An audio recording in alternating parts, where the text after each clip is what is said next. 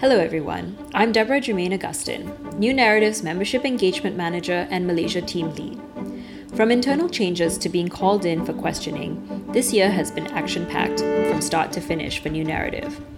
On the final episode of Southeast Asia Dispatches for 2020, PJ and I sit down and look back at the year New Narrative has had, the highs, the lows, and the lessons we've learned. If you enjoy what we're doing, please do support our work by becoming a member of New Narrative at newnarrative.com/join. Memberships start at just $52 a year. That's just $1 a week. From now until Christmas, you can get a 25% off discount with the code Christmas20. Check out our website at newnarrative.com for more information and stories from Southeast Asia. And now, here's our interview. So yeah, it's the end of 2020. What a year, right? Oh man, I mean, I keep telling people that the beginning of this year feels both like yesterday and like 5 million years ago. Like it's like, I don't know, time has gone very funny, where things that have happened only last month feel like a really long time ago. But we actually started this year with a face-to-face retreat with the entire New Narrative team, which... First and only time we've all been in the same place. Exactly. And that was the first time I met our deputy editor, Matt, Elena, our design editor. Yeah, that was the first time that I met them. And a lot has changed since. So yeah, what was it like for you meeting everyone in person for that first time? Well, for me, I had met everyone before that, except for Matt. I think Kirsten was the only one who had met Matt before that, because Matt organized that workshop for us in Phnom Penh I was about to say last year. It is last year. Yes, 2019 is last year. Yeah, but I had met everyone else, but it was very, it was great being in the same place as everyone and being able to talk so directly to everyone and being able to just have quick conversations. At the same time, I remember being really tired throughout the entire thing and really struggling with a bit of overstimulation because I'm very introverted, and so for me it was a bit of a struggle to actually deal with so many people in the same place. And it's a bit different when you're a participant versus when you're the leader. You feel a lot more pressure to set an example and to kind of set the tone and set the overall mood of the thing. So I just remember being really stressed out and very relieved when everything went smoothly and it was all over. Did you manage to how did you feel about karaoke at the end of the retreat? Oh yeah. Karaoke was great. I always love karaoke. And karaoke was very revealing because it showed sides of the team that we hadn't really seen before, but also revealed things which I think good and bad things about our team members. So I remember looking around karaoke and seeing how people were responding to each other and reacting to each other, which people were really leading in the sense of trying to get other people participate, who was holding back, and who was making an effort and who wasn't. So a lot of these things, right? People are very different and they react differently, respond differently, and that diversity is great. And you could see all of that reflected in karaoke as everyone was having fun, and it was when I look back on the year, that karaoke actually was very revealing about certain things that certain things that ended up happening later in the year. Maybe I'm reading too much into it, right? Hindsight is 2020, as they say. But looking back on that karaoke session, I feel like it did reveal certain things about everyone that then played out over the course of the year. Yeah. So if anyone out there is listening, I think it's a good idea to take your whole company out to do something fun together that has nothing to do with work. And you can actually learn a lot. There's team bonding and having fun and all that's important. But I think if you watch how people interact, you can actually learn quite a bit about your team as well. Yeah, I think everybody's song choices were very interesting. And I mean, I know you a little bit, PJ, so like I wasn't surprised by yours, but I think other people who don't know you, who think of you as Dr. PJ Thumb, might be surprised by some of your song choices. I made it a question in the members newsletter. I was like, oh right, yeah, I remember. I was like, you can win a tote if you guess two of PJ's song choices. One, shall I reveal them? Or should I? Yeah, sure. Yeah. I have nothing to hide. The maybe the more on brand one, I think, was Frank Sinatra. On brand in that, like, I think that's what people might expect from you if they don't know you. And the one that maybe might surprise people is Taylor Swift. For those who don't know, PJ is a very big Taylor Swift fan. Yeah. When my worst breakup ever, Frank Sinatra got me through a lot of it. But the other song that really helped me get through it was Taylor Swift's "We Are Never Ever Getting Back Together." So, these are deeply emotionally meaningful songs to me. I love it. And it's, and it's always funny for me because, I call you PJ. And like sometimes when we get emails from people who don't know you well and they CC me on it for whatever reason and they're like, Dr. Thumb, and I'm just, I don't know, it cracks me up because like I know you better and I never call you that, and I also know that you're a big Taylor Swift fan, so it's like sometimes funny when I read those emails.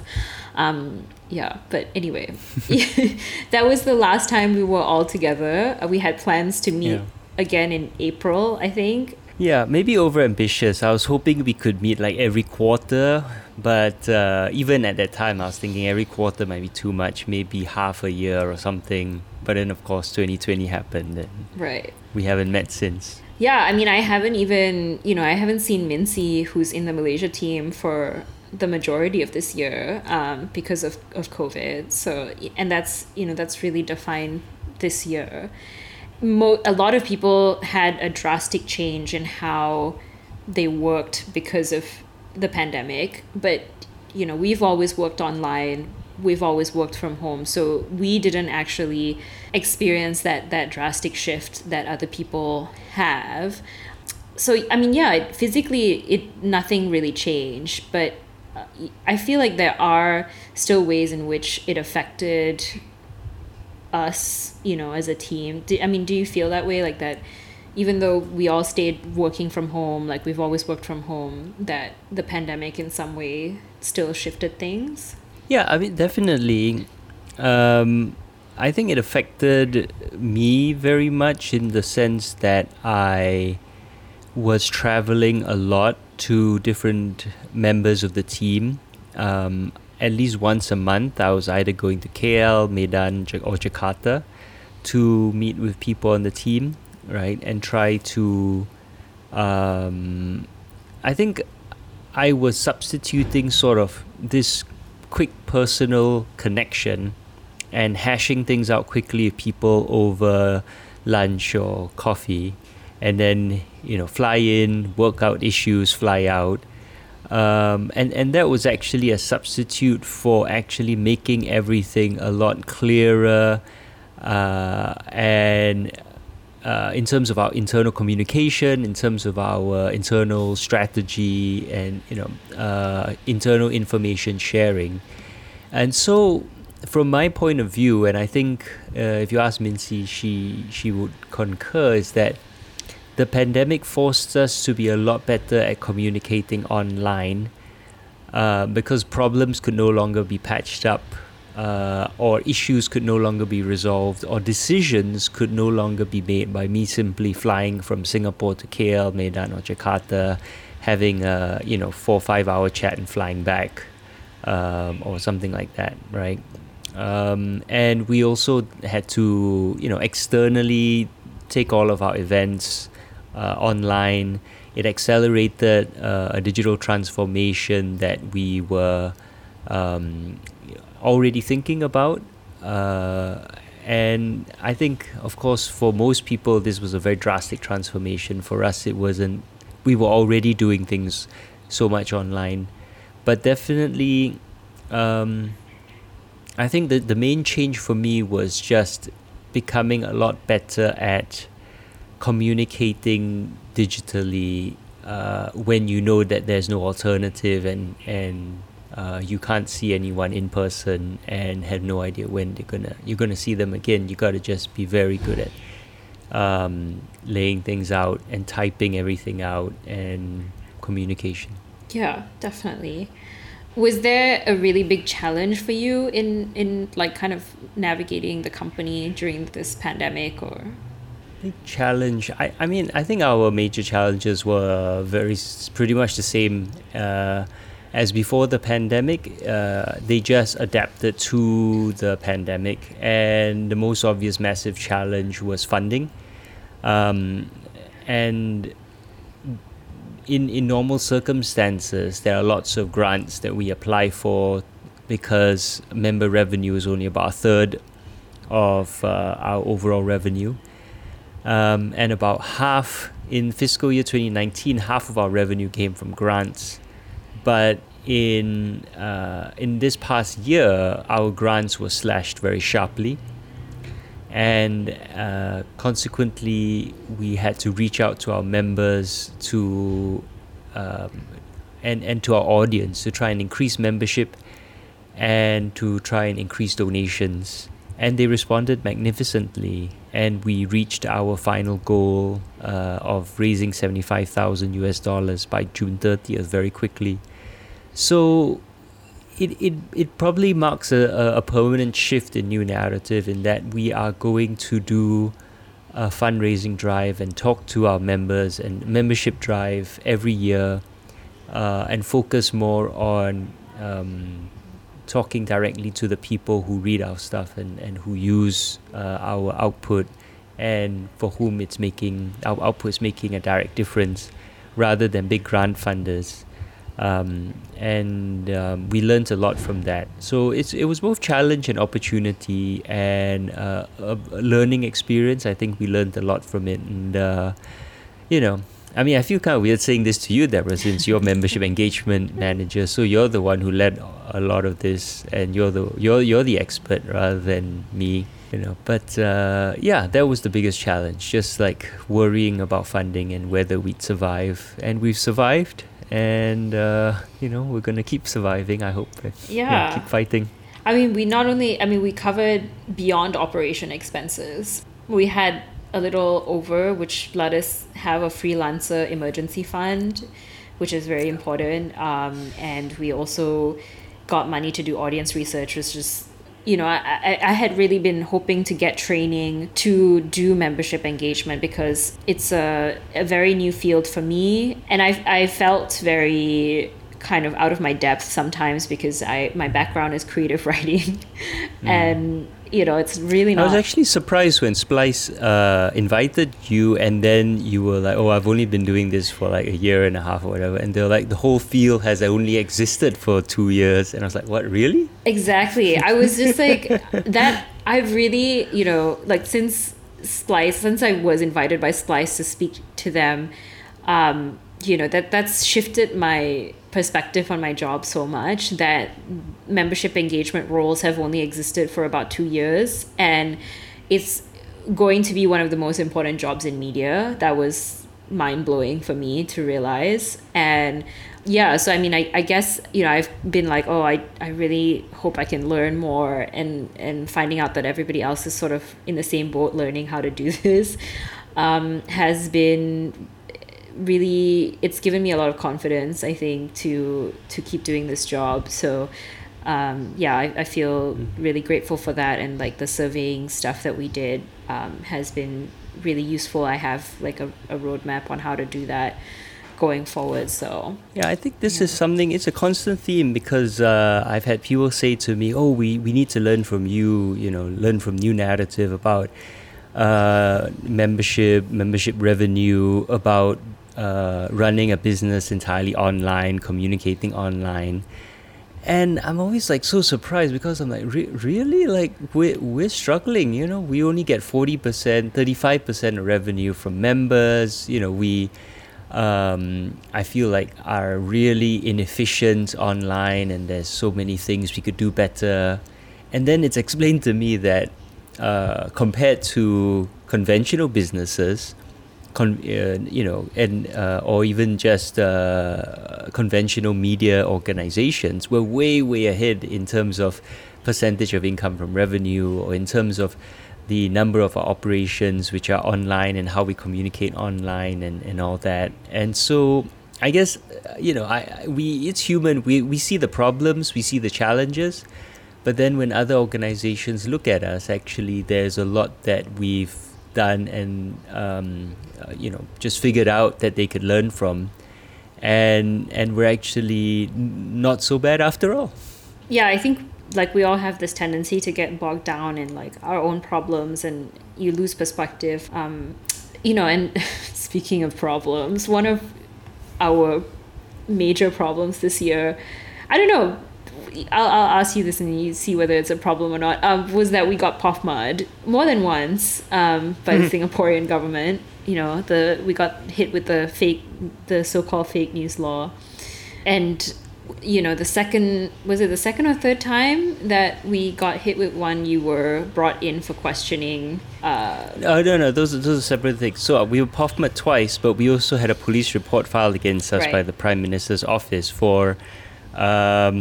violating election advertising law. Right, yeah. So all of it's, bullshit, basically, pardon my language. But the fact is, this is a Singapore government which is very much threatened by organizations which publish factual information independently of the government-controlled media, which try and organize people together to create positive change and to fight for their rights.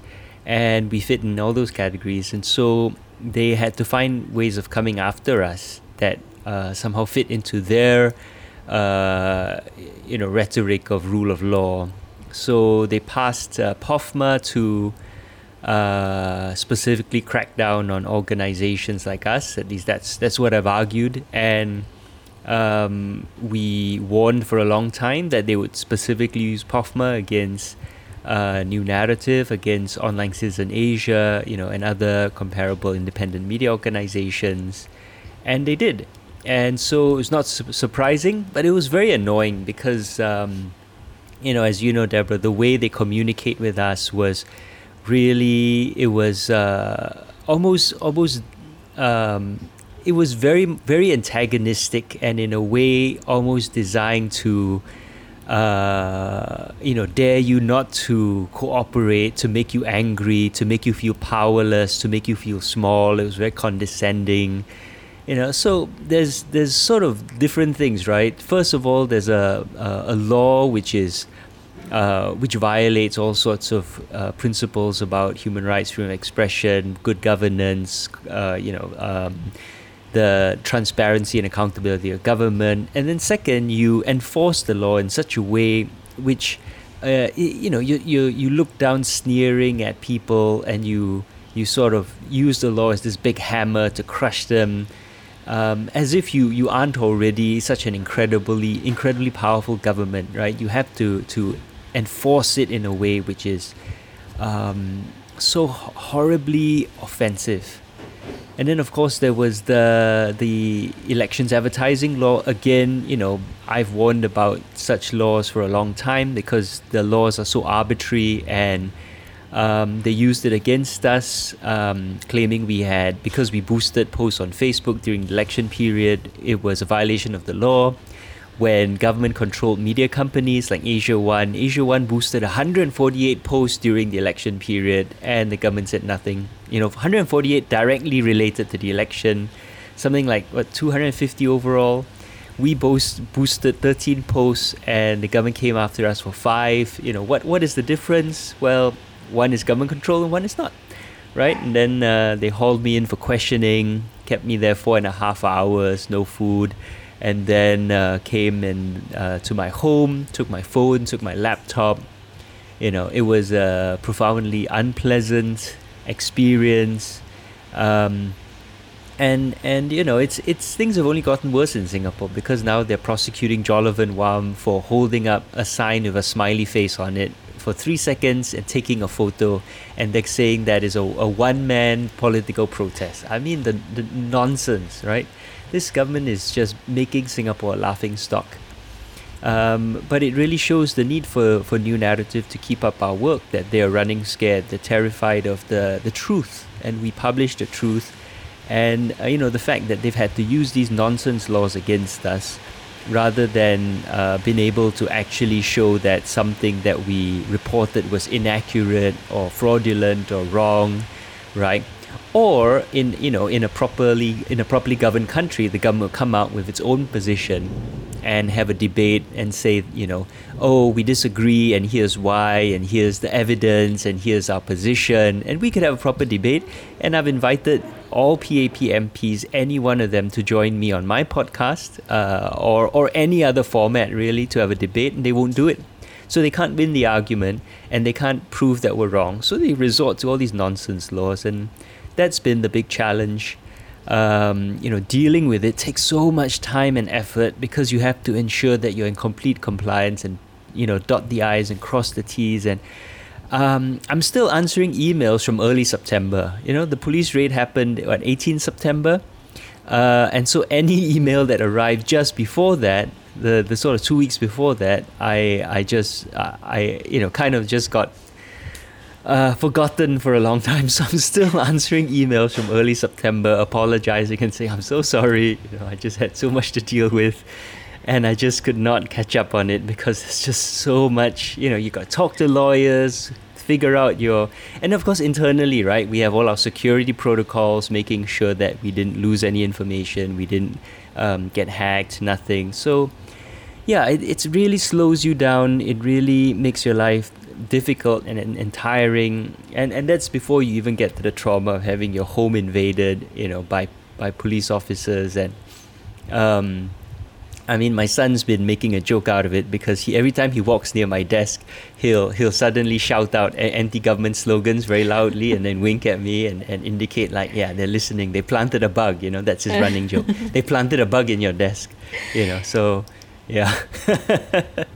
Well, I'm glad your family has a sense of humor about it. Have you gotten your laptop back, by the way? No. They're just ignoring me now.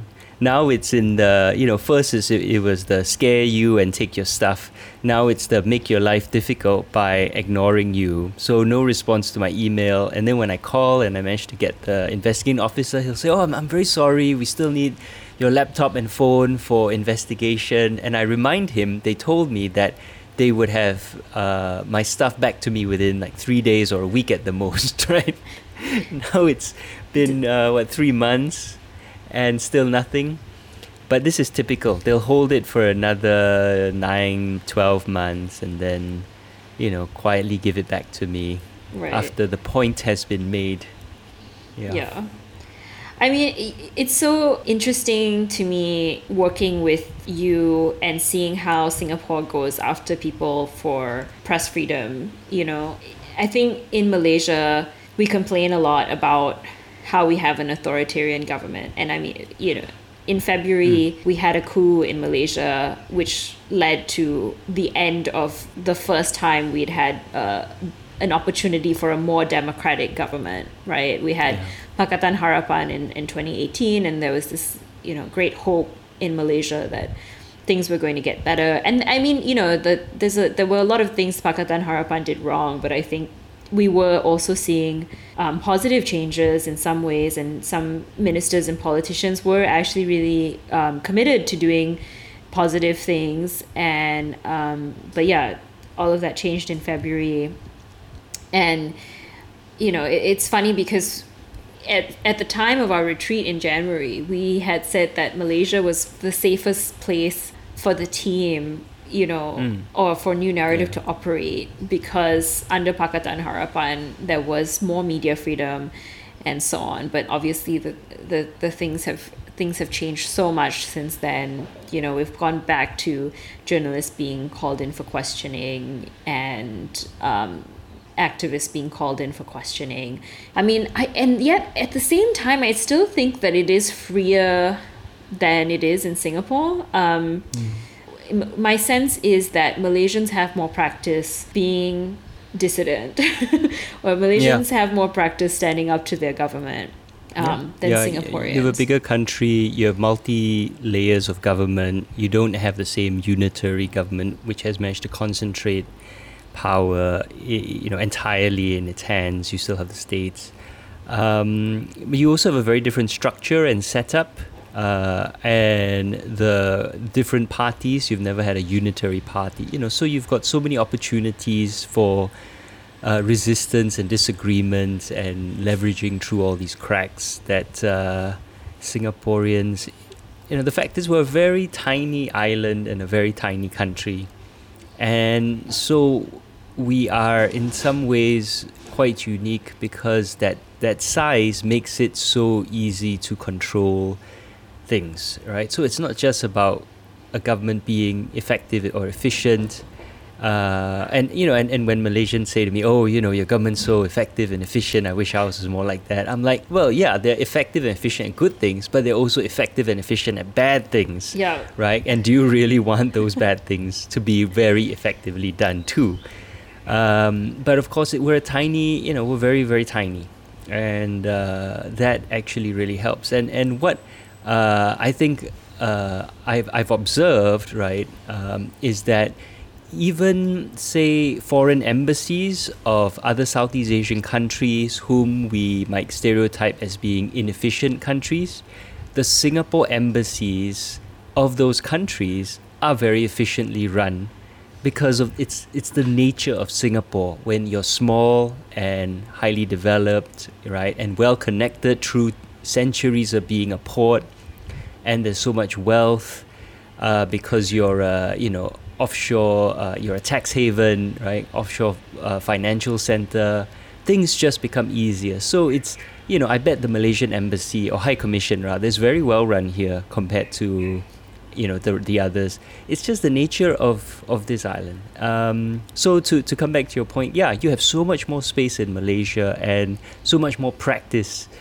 So sometimes as a Singaporean running this organization, I feel I have so much to learn from Malaysians and how you've been able to actually effect a peaceful transition of power. Technically twice, right? Both transitions were peaceful. Whereas Singapore, we've never had one since we became independent, and other countries can only seem to do it through violence, right? Coups or riots, protests. In the Philippines, Indonesia, or Thailand, right? But Malaysia, you did it peacefully. And that's a huge, huge achievement. And it means you can do it again peacefully, which is great. I really think, I think the thing I'm most grateful for this year is that I work with people who share my values and, have a lot of idealism and that they can make positive change, and I think to me, that's the biggest lesson. The people around you that you work with are the most important, right? And especially at New Narrative, where it's such a small team. And I mean, as a team, we've experienced some, big staff changes. At the start of it, we had Kirsten, who was a co-founder in our first EIC, step down and pursue other projects. And Aisha Llewellyn's tenure has also recently ended. And people have left, but at the same time, we've had some really incredible additions to the team. I feel like missing puzzle pieces. We've had Eric join marketing and Yipeng come on as social media manager. Like, how do you feel about all these structural changes? Well, first of all, like when Eric or Yipeng joined or others joined, they talked about how New Narrative was such an incredible workplace and offered them the kind of solidarity, support, understanding, and they had these nightmare stories about previous places where all sorts of exploitation and abuse went on. And I was like, how is this world, and especially capitalism, so horribly corrosive that exploitation is so normal, right? That a place like New Narrative, where I feel like everything we do is basic human decency and dignity and respect, and yet people praise us so much for being special, treating our employees, our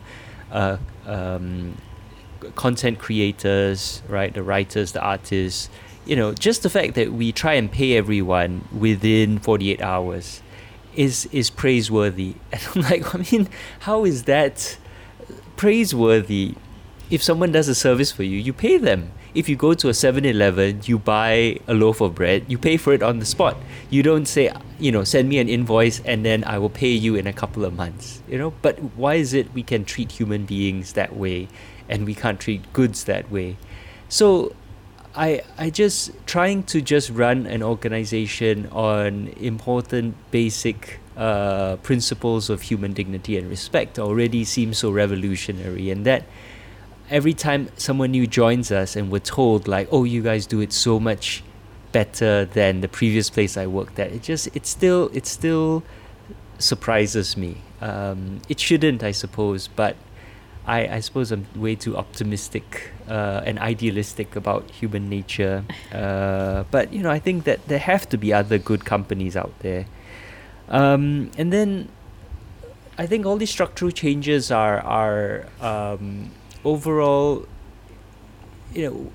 one thing I've learned is that change happens and people grow and they change and they move on. And it's really important to help facilitate that process of people growing and changing. And I know that there are people in the team now who will grow and change and want to move on and further their studies and look for bigger challenges or even start their own thing, and that's great. And I think it's always a challenge integrating someone new, but new people bring new ideas and they bring new perspectives, right? Thus, our ongoing search right now for a new editor-in-chief and the interviews we've had show very different ideas and perspectives in terms of how the organization can grow, and it's forced us to think a lot about that. So again, it's always disruptive when someone leaves, and sometimes it's sad if you don't want them to leave, but they decide to go anyway, and you've enjoyed working with them, or they're important to you, or you value them and you don't want them to go, and it's sad when they go. But it's also an opportunity for growth and change, and that should be welcomed and embraced, and an opportunity to reevaluate the organization and how we're doing things, and how we're functioning internally. So I've tried to look at it both ways, and for every person who's come in and we have felt, okay, you're not a good fit, we're going to move on. Some people didn't even make it through the sort of 3-month trial period that we have at the start, and other people, it became clear after 6 months, whatever, that it wasn't working. For every, it's kind of inevitable, right? So I'm trying to, the first time I had to fire someone, it was heart-wrenching.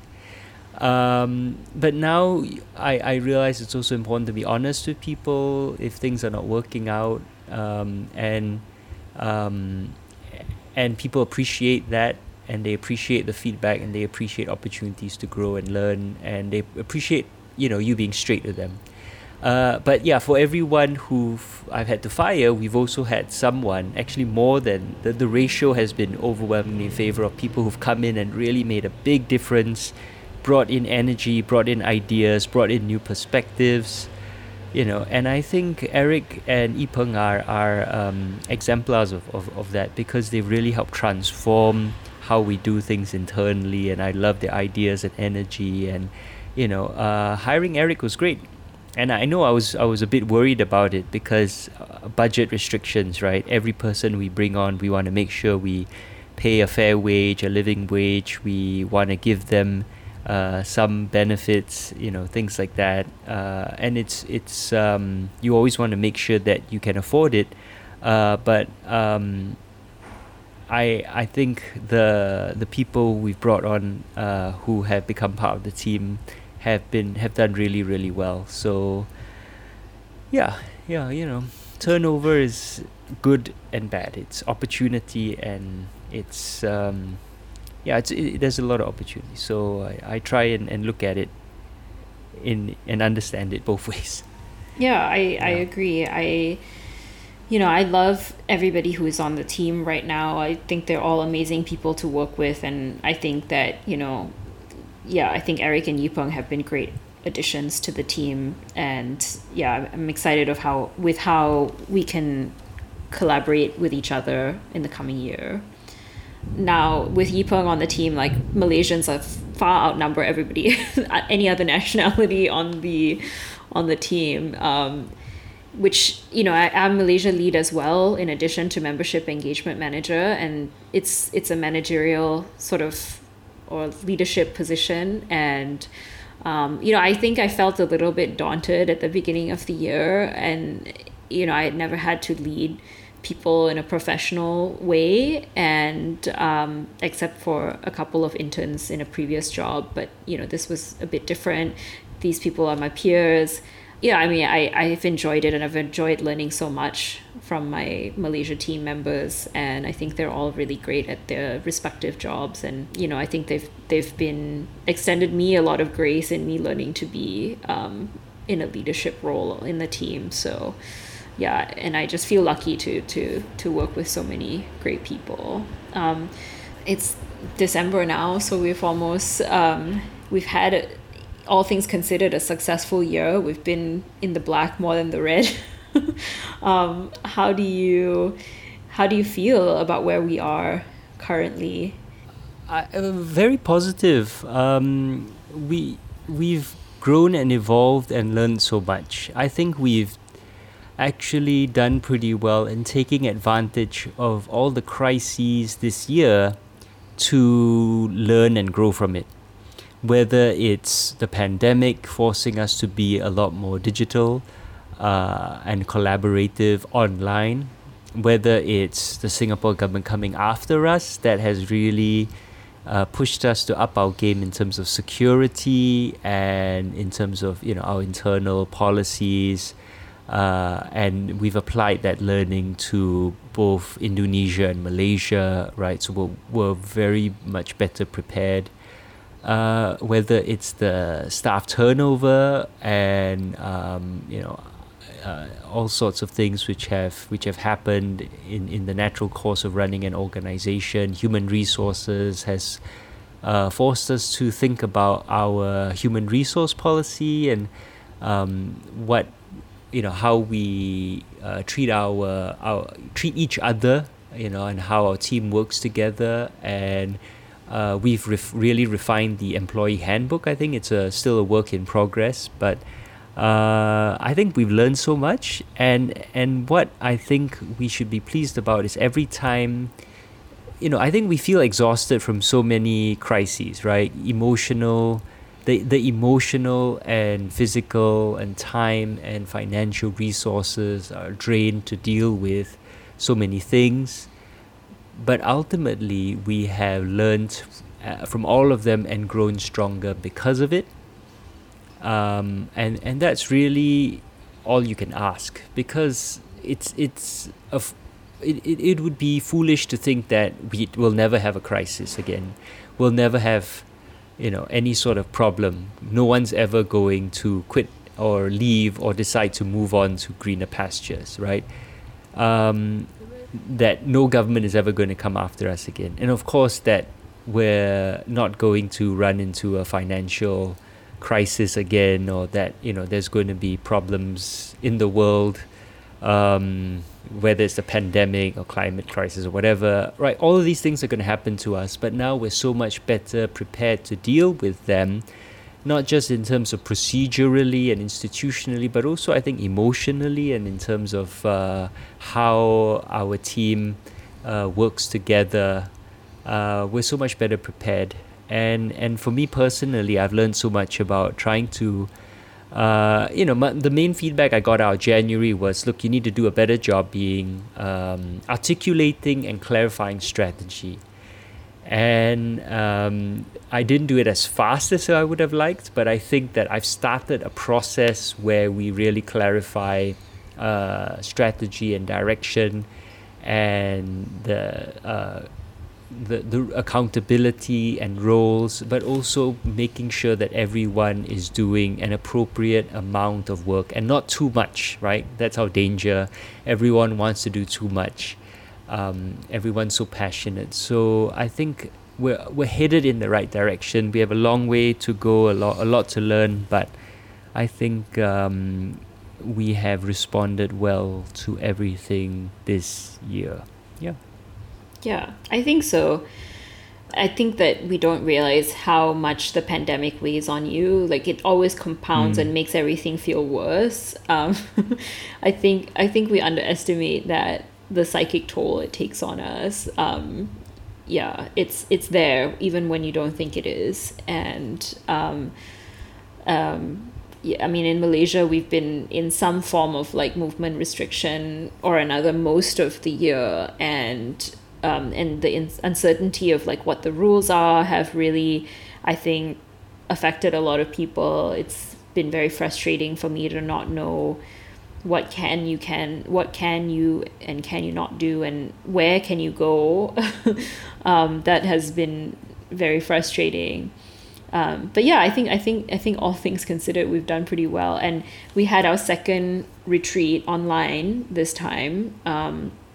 And, we got to discuss like the direction moving forward, what we could be doing better, what we individually want to do in our roles, or how we want to grow professionally. And, shout out to Mincy for organizing all the games and the informal sessions. Mincy loves organized fun. She did a great job. How do you feel, at the end of this retreat versus like maybe the January one? Oh, so much better. I think January, it was the first time we were doing it, and I felt so much pressure to get stuff done in the 3 days that we were together in Negeri Sembilan, and just to make every second count, because we had flown everyone in, and it was everyone being together. So I felt a lot of pressure to get stuff done, make it productive. And then I was so tired during the whole thing, and struggling to like deal with having so many people around me and constantly everyone looking to me. And I think that it's, these things are an iterative process. You can't expect to get them perfect every time. You just need to get them better every time. And this time was definitely a lot better. I learned a lot from the first one, in particular that, take the amount of time you need to do something and then double it. That's really, really important. And also to narrow it down to what matters, and to focus on what what needs to be done with everyone in the room, and what can wait till it's just a few people in a side room, and what can be done over email versus what can be done when you're all together. So just in terms of outcomes, in terms of process, so much better. And in terms of getting everyone together on the same page, doing the same thing, heading in the same direction, that's my biggest job as the managing director, as the CEO type person in the organization. I feel like we've definitely better. Yeah, we haven't all seen each other for most of the year, and so I think it was, and when we have our weekly team meetings, there's like very focused things we talk about, and so this was like the first time that we got to talk about more long-term plans, and and also just to like have some scheduled downtime where we were doing more fun and informal things with each other. I think it's also important, like you said, like things that aren't about work, it's important to do that together as a team. So, we did performance reviews, and Mincy and I did your performance review. And one of the things you said is that kind of came out in the retreat as like you feel like one of your achievements this year is becoming a better leader.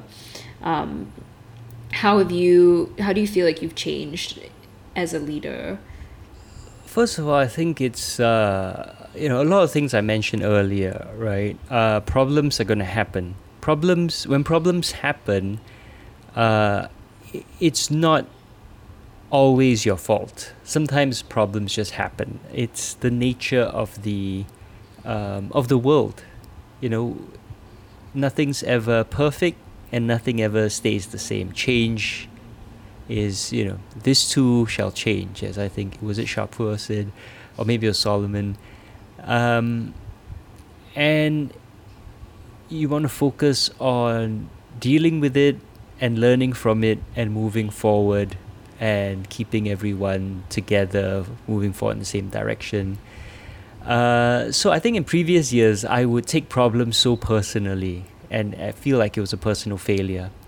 But this time, I think, or at least now, I'm getting better at recognizing that the failure is not in problems arising, but in not dealing with them in a proper way, in an adequate way, in a way that brings everyone with you, and so on and so forth. So that's one thing. Another thing is understanding your role as a leader, because I think both you and Mincy have pointed out I don't delegate well, and I always feel like, okay, I can just do this quickly. It'll take more time to explain to someone else what they need to do, right? So I just end up like doing all sorts of stuff. And so it's very important to delegate, to make sure that people understand the bigger picture, are doing what they need to do. So I'm trying to create structures where it becomes, all of that accountability and responsibility becomes clear, and focus on my accountability and responsibility, which is strategic direction, the organizational culture and values, right? The big picture, all of that sort of thing. That's what I need to. Of course, all the paperwork, regulatory stuff, admin, I have to do all that too. So, that is what I need to focus on, rather than, ensuring that the text on this article is perfect, or something like that, right? Other people, you got to trust people to do their job and let them do it. And I think that's really important. And then I think just understanding that it's important to be seen as a leader, to interact with people, to get to be to ensure that you have your finger on the pulse of what's going on, and that's really important. So I'm trying to talk to everyone a lot more, just informally, and understand. I'm reminded of the college chaplain at my Oxford College, who made it a point to walk around the entire college and all the various sites of the college at least once, and the main sites at least twice a day, to be visible, because a lot of the most important things that arose came just from people having just random conversations with her and telling her, oh, by the way, this happened, and being visible is very important as a leader, and being available. So there's that, and that maybe is kind of the biggest challenge as an introvert, as someone who doesn't have a lot of intuitive skill at working with people. I think that's been the biggest challenge. So communication and talking. So these things are some of the things I think I've improved a lot on, and I'm working on. Yeah. Yeah, I think, we've got chats with you scheduled more regularly. I think that's important. Mincy and I tend to be in touch with you quite a lot, but I think some other members of the team, not so much, unless I think we make time for it officially. So I think that's going to be really good. Highlights of the year: best thing to happen, worst thing to happen.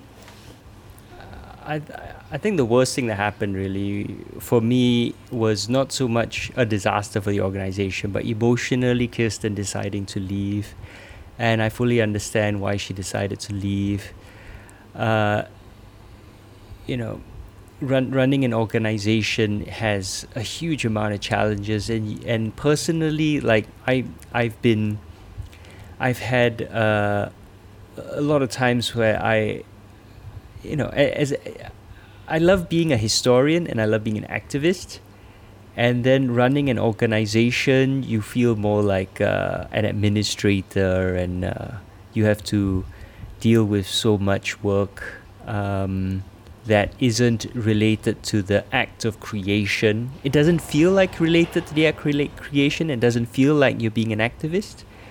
And I think for me, I do miss a lot of that, and I'm trying to make sure I build in time to do that. And there's a bigger picture involved.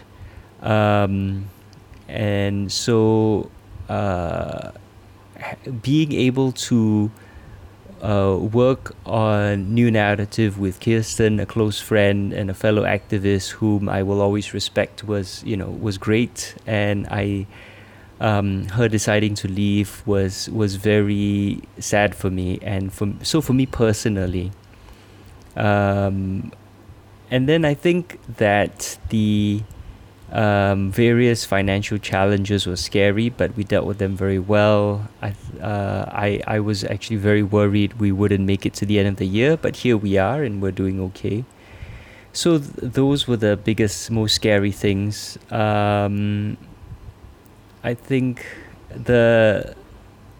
conversely, I think how we dealt with the financial challenge and the amount of support we got from our audience and from our members was fantastic.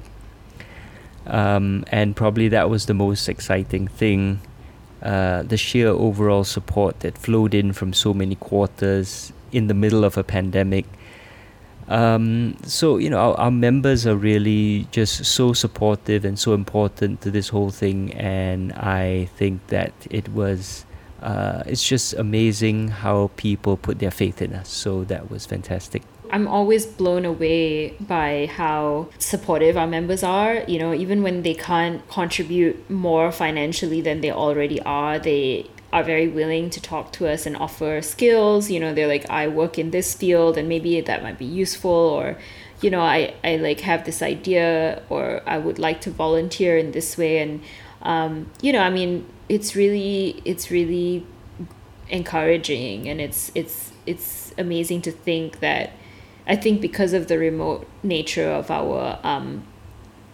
our jobs, like you can feel isolated, but it's good to remember that the fundraising happened and we are where we are because of our members and our audience who just like really rallied behind us in a very challenging financial year for everyone. And yet people donated, people bought memberships for their friends, and shared our fundraising campaign, and it was just really amazing. And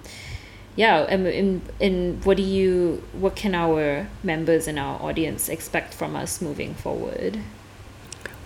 There's several big things we want to do. I think New Narrative was founded very much to close the gap between information and action, right? You get good information about the state of the world around you, about the important issues that we're facing collectively, and then you take action to create positive change. And so we're going to put in a lot more effort into the action side of things, and increase our advocacy work around democracy and freedom of expression, but also we're going to have a number of very exciting democracy classrooms. We're planning those already, focus on the themes of democracy, and especially Southeast Asian democracy.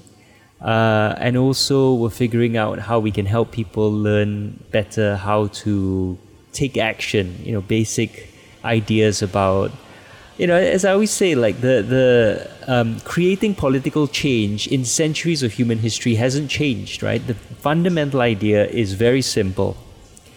It's organizing people around a set of ideas, a set of ideals, a set of principles, and then agreeing a common set of actions. So it's very simple. The difficult part is that it's very difficult to organize people, right? It's simple, but it's very difficult. So any way we can help smooth that and make that easier to people, and help them take the information we produce and create change, I think we are considering it, and we're going to figure that out. So those are sort of the two big things that I think we're thinking of moving forward. And then of course more of our award-winning comics and our articles, and more videos from me, hopefully.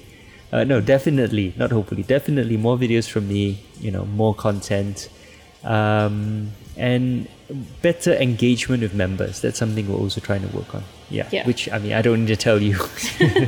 Yeah, no, I'm really looking forward, and I think having Yipeng on board to come up with ideas to plan things with, that's going to be so helpful for me. And I'm very excited about the democracy classrooms. I have planned them with and envisioned them with PJ, and I'm excited and how that will help people translate ideas into action. So one last thing before we go, any final messages for our members and audience? Oh, just a big, huge thank you. Thank you for everything, for your support, both financial but also emotional, spiritual. Thank you for listening to the podcast. Our members are just so incredibly supportive. I have people reaching out to ask me how my mental health is. Someone, just gave me a ticket for an online show, an online play, and he said, I think this will help because you're dealing with so much and you seem stressed out, and I want you to relax. So here's a ticket for an online play. It's tomorrow night, and he said, please watch it. People just randomly reach out and ask how you're doing. And I think they just, so all of you just care so much and so deeply about what we're doing. And I'm always so just blown away by how passionate and committed our audience and our members are. So I just want to thank everyone who's listening. And thank you for your support. Thank you for being here for us, and we're going to do our best to keep fighting for you in the next year and beyond. Every email I get back to my newsletter, or a note I get about the podcast when I present one for Southeast Asian Dispatches, it all means so much to me. And I'm always blown away by people's kindness and how much they do care, and different kinds of help people have extended to us. So I think we're both very, very grateful and excited and happy that we get to do this job and be supported by all of you. All right. Thank you, everyone. Thanks for listening. This is PJ and Deborah signing off for 2020, and we'll see you in 2021. Happy New Year, everyone. Happy New Year. Jumpa lagi.